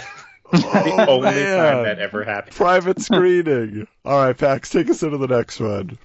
Also featured is an ad for the Spider-Man Fleer Ultra 95, which is a 150 card set that is fully painted by Nelson, not the twin rock band, Julie Bell, Joe Jusko, and the artist for this issue's cover, Simon Bisley. Subsets include Carnage USA, featuring the Psycho Symbiote on a deadly road trip, Arachnophobias, and more. Special chase cards include Chromium Masterpieces, Gold Web cards, Clear Chrome cards, and Holoblast images.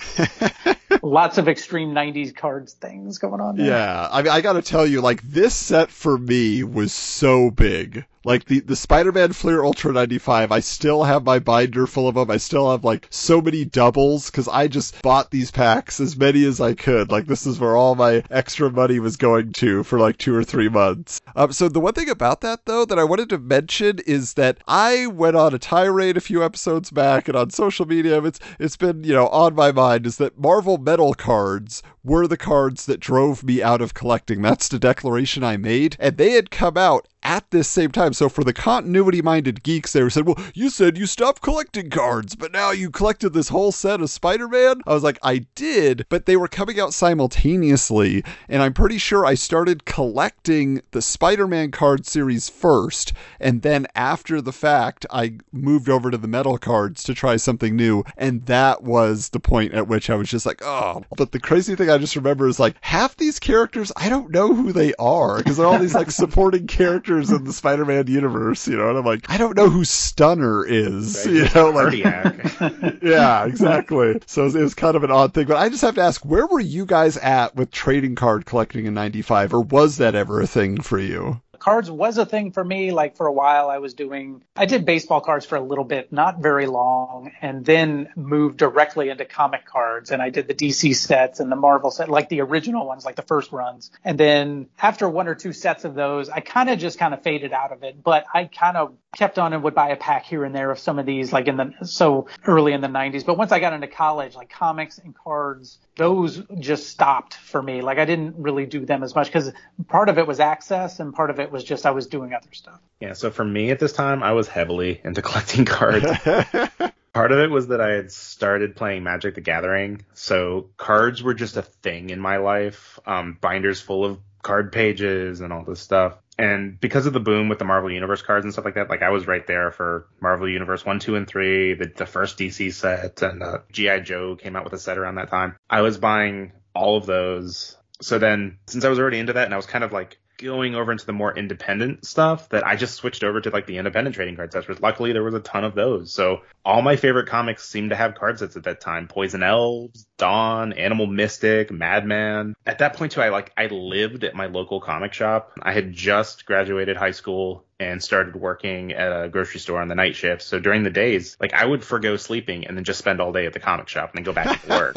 Some days. So like, and it was kind of cool because the owner that owned it at the time had just bought it from some previous owners. And like the previous owners, one of them was like, that was his thing, was cards. So he had invested a ton of money when the Marvel Universe cards came out into like all kinds of older sets and everything. He just thought it was the future of the medium. So he had like, this new owner had inherited just like tons of boxes of cards and he didn't give a crap about any of them. If it wasn't Magic the Gathering, he didn't care. So he would let me just sit there and sift through them and pick out whatever I wanted for free. So wow. Yeah, I just ended up with all kinds of like random stuff that I wouldn't have necessarily got. Like I never got holograms when I bought packs of Marvel cards, but I got all my holograms through just siphoning them out of those boxes.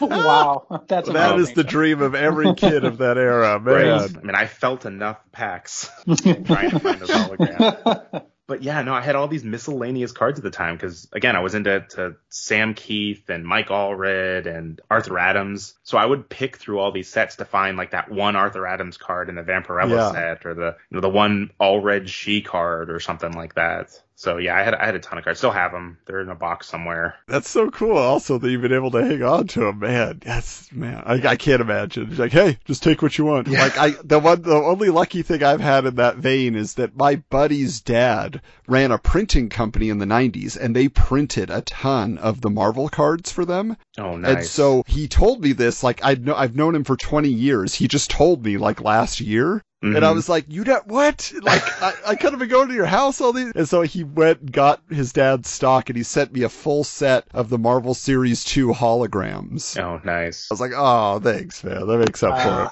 I think that totally makes up for you. Yeah. There was definitely a lot of hype around the cards. And so we're going to wrap up tonight with Jim and Todd's Hype Machine.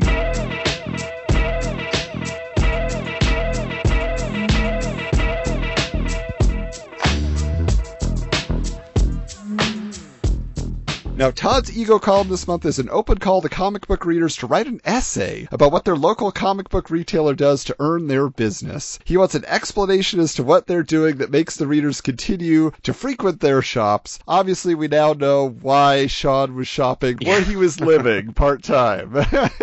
But Pax, for you, did you have a dedicated store that meant a lot to you? Oh, yeah, absolutely. It was probably 30 minutes from my house, but that was the closest one, and it was the best one. Curious George's Comics and Arcana. And this guy, it was a pretty good comic shop. It had new releases, but then the bins were really good. Like, I liked searching the quarter bins that he had. And he was really good about picking wall comics. So he had always very interesting things to look at on the wall. It wasn't just, the Platinum's McFarlane Spider-Man. So, I remember he had an Amazing Fantasy 15 at one point, and early Daredevils and early Avengers. And so he was always really good about picking that stuff. And it was a great place to go, had a cool atmosphere. This guy was bizarre though. I mean, he was just this weird dude. I remember him. He was the one that told the story about, I remember when The Flash was airing on TV in 1990. And he was the one that told me the story about and I think it was the third episode, it got preempted by, I think it was was Bush puking on one of the prime ministers of the Japanese Yeah. emperor, yeah, whatever. the emperor, yeah. So and so his story was, it was like, they preempted it, so now that taped over the episode, that episode doesn't exist anymore. You'll never see that episode again because it doesn't exist. And I was just like, really? I'm just like, okay, whatever. I'm sure the actual studio doesn't have a copy of that episode, so which I've had the full set now, so it's there. But he always had stories like that, making pipe bombs and telling us how great he was in college. But he never graduated college. But he loved telling us how brilliant his papers were. This guy was a character, so it was always fun to kind of go there and hear him just talk about crazy, weird stuff. So that was my favorite place to go. I went there as much as I could. Oh, that's wild. I mean, like, because for me, I never really connected personally with any owners or staff members of comic book stores. To me, it was just about back issue selection. Like you said, Pax, if they had giant bins that I could just spend an hour going through on a Saturday, like that's what I wanted. I just wanted to just absorb the history of comics in those bins, and I would buy, a few titles that were new, but that was definitely not what I was there for, and I wasn't there to make friends, so that's the wild. The store that I was talking about before was called Dark Adventures, and I first moved to Georgia in 1990. And again, there was a series of different owners over the store. So like for the first 5 years that I was in Georgia, it was this guy named Lon that owned the store. And he was like an ex-hippie, smoked all the time in the store. So it was like that mildew smell filled with the smoke smell and everything. But that store was such a haven. And he was so like nice and patient with the kids. Like I saw him getting pissed off at more like adult customers that would come in, but like he had this patience with the kids where he just wanted to impart his knowledge. He was more of like a golden age collector, and he had a side business where he sold, and he did this for years, I think up until just recently, where he sold like big ticket books to actors and stuff like that. So that's kind of like the side business he had going on. But because of that, he had the money to put into his store, and he didn't need to like push the stuff that was hot and selling or whatever to make the money. So he would always point us in the directions of some of the weirder, more obscure stuff, which was cool. And they always had like a sale every other Wednesday where like they would close the shop at 8:00 and only subscribers could come in. Ooh. And there'd be like a ton, like he'd put out, 2 tables full of like graphic novels or whatever at the time and like have them 50% off. So all my money from like 1990 to like 1997 or so went to Dark Adventures. I swear, like I definitely hope that place stay in business later on.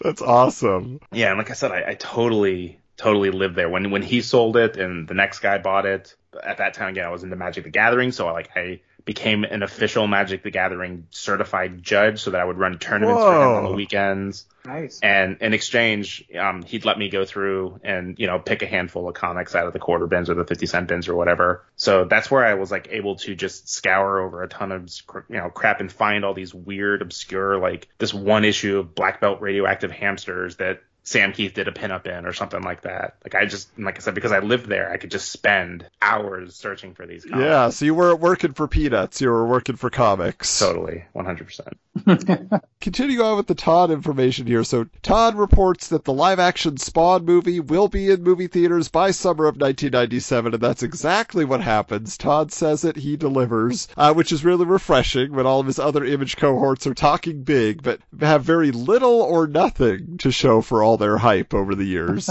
Now, McFarlane mentions that in the meantime, an HBO animated series is coming in 1996, which is also something that arrives and to great acclaim. So yeah, you can count on Todd. Whatever you think about his opinion, maybe the comics are going to be a little late, but all the other stuff he will deliver.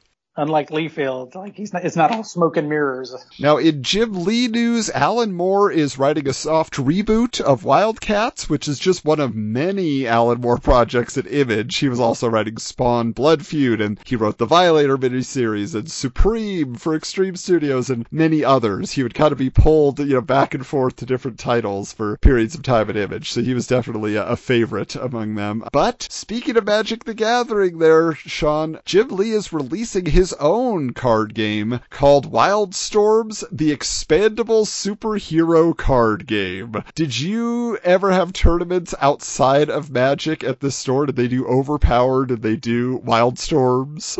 No, we never got into any of the other CCGs. Okay. I think they sold a lot of that stuff. We just never never played them. Yeah, I doubt it was ever popular enough to get enough people into play, so. Most shocking of all, though, for our purposes here, is that Jim Lee is once again absent from the top 10 hottest artists lists. Todd remains where he has always been, the number one spot, but Jim Lee, guys, he dropped out for like 6 months, then he showed up for like 2 months, and then he's gone again. So I don't know what was going on. I mean, there was the theory floated last episode that he wasn't actually drawing anything, so he could be considered a hot artist. So. I was going to say that, that was around the time when he was just doing covers, right? Really, it just seemed like he was just the head of Wildstorm, and he was, hawking his products and adapting them to other things, but he wasn't, doing the day in, day out work, which kind of seemed to be the track that all the Image guys were going on at this point. It's just kind of like, okay, I have my studio, and I have all the guys that work under me, and they do the house style, or they bring, something that's, close enough to what I like, and they're just going to run with it. And everybody knows it's basically me, but it's not me. So that's kind of how it was running. And despite the fact that ads for Wildstorm comics, toys, cards, and characters are all over the place, battling with Judge Dredd for space in this issue, Jim Lee's name, though, is barely mentioned as the creator of all those properties. Branding, Jim. It's called branding. You got to get your name out there. Why do you think Rob Liefeld is still somebody we talk about? He will tell you everything he created over and over again. So that brings us to our tally. In this issue, Jim Lee mentioned only 2 times. Todd McFarlane is mentioned 5 times, which brings our running total to Jim Lee 268 mentions, Todd McFarlane 285. Guys, this has been so much fun. I'm so glad we got a chance to talk, and it's always great having you on. I mean, even better when you're together. So thank you for joining me again, and just getting geeky. There's so many stories that you guys have that are just fascinating to me. But why don't you guys tell people a little bit about your other projects together, and otherwise, Pax, why don't you tell them where they can find you on the web? Oh, you can find me on Twitter under my name, Paxton Holley, PaxtonHolley. I do a few podcasts, a couple of them with Sean over there. We started Cult Film Club several years ago. We are in like the 50s or the 50th, 70. 70th? Are we on the 70s? We've been doing this a while. Jamie did the same thing the other night. It's like it feels 50, but it's actually 70ish. So that's a compliment to the 2 people I am doing the show with. So the fact that we've been almost doing it for a decade is what makes it feel like we should. It really is. And the other one Sean and I do together, and Michael May, we do a horror podcast during the holiday season. It started this year, and we're going to do it again next year. It's called Crestwood House, and we're going to cover early classic, like pre-1980 horror movies, 40s, 50s, 60s, 70s, stuff like that. So we do 9 episodes, and we each pick 3 movies, and we cover them all. Those are the 2 I do with Sean, and I do a couple other arts on my own, but those are the big ones. And Sean? You can find me on Twitter at Sean Robert. I just recently rebranded everything, so you can find me on Instagram at Sean Robert. Facebook, I think, is even Sean Robert. It might still be branded in the 80s. Barely use Facebook, though, so don't go there. But mainly Twitter these days. And I've got a website, brandedintheeighties.com, but it's kind of shuttered. I'm kind of in between website projects right now, besides the podcasting stuff that I do with PAX, but thinking about maybe launching something new soon. So follow me on Twitter, and if it's intriguing at all. And of course, if you guys have any Poison Elves original art and you're looking to sell it for a reasonable price, find Sean Robert. Drew Hayes is totally not dead, and he will totally draw more.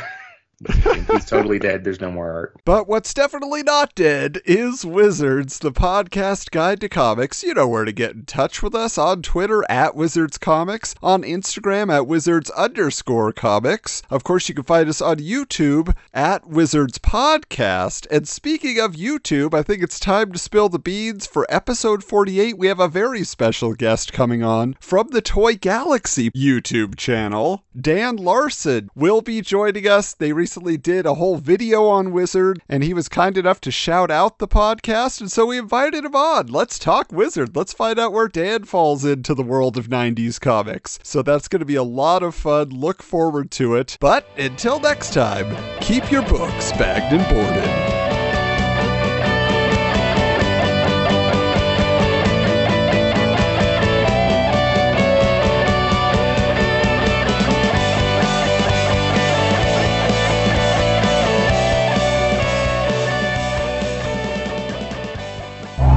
This has been a presentation of the Retro Network.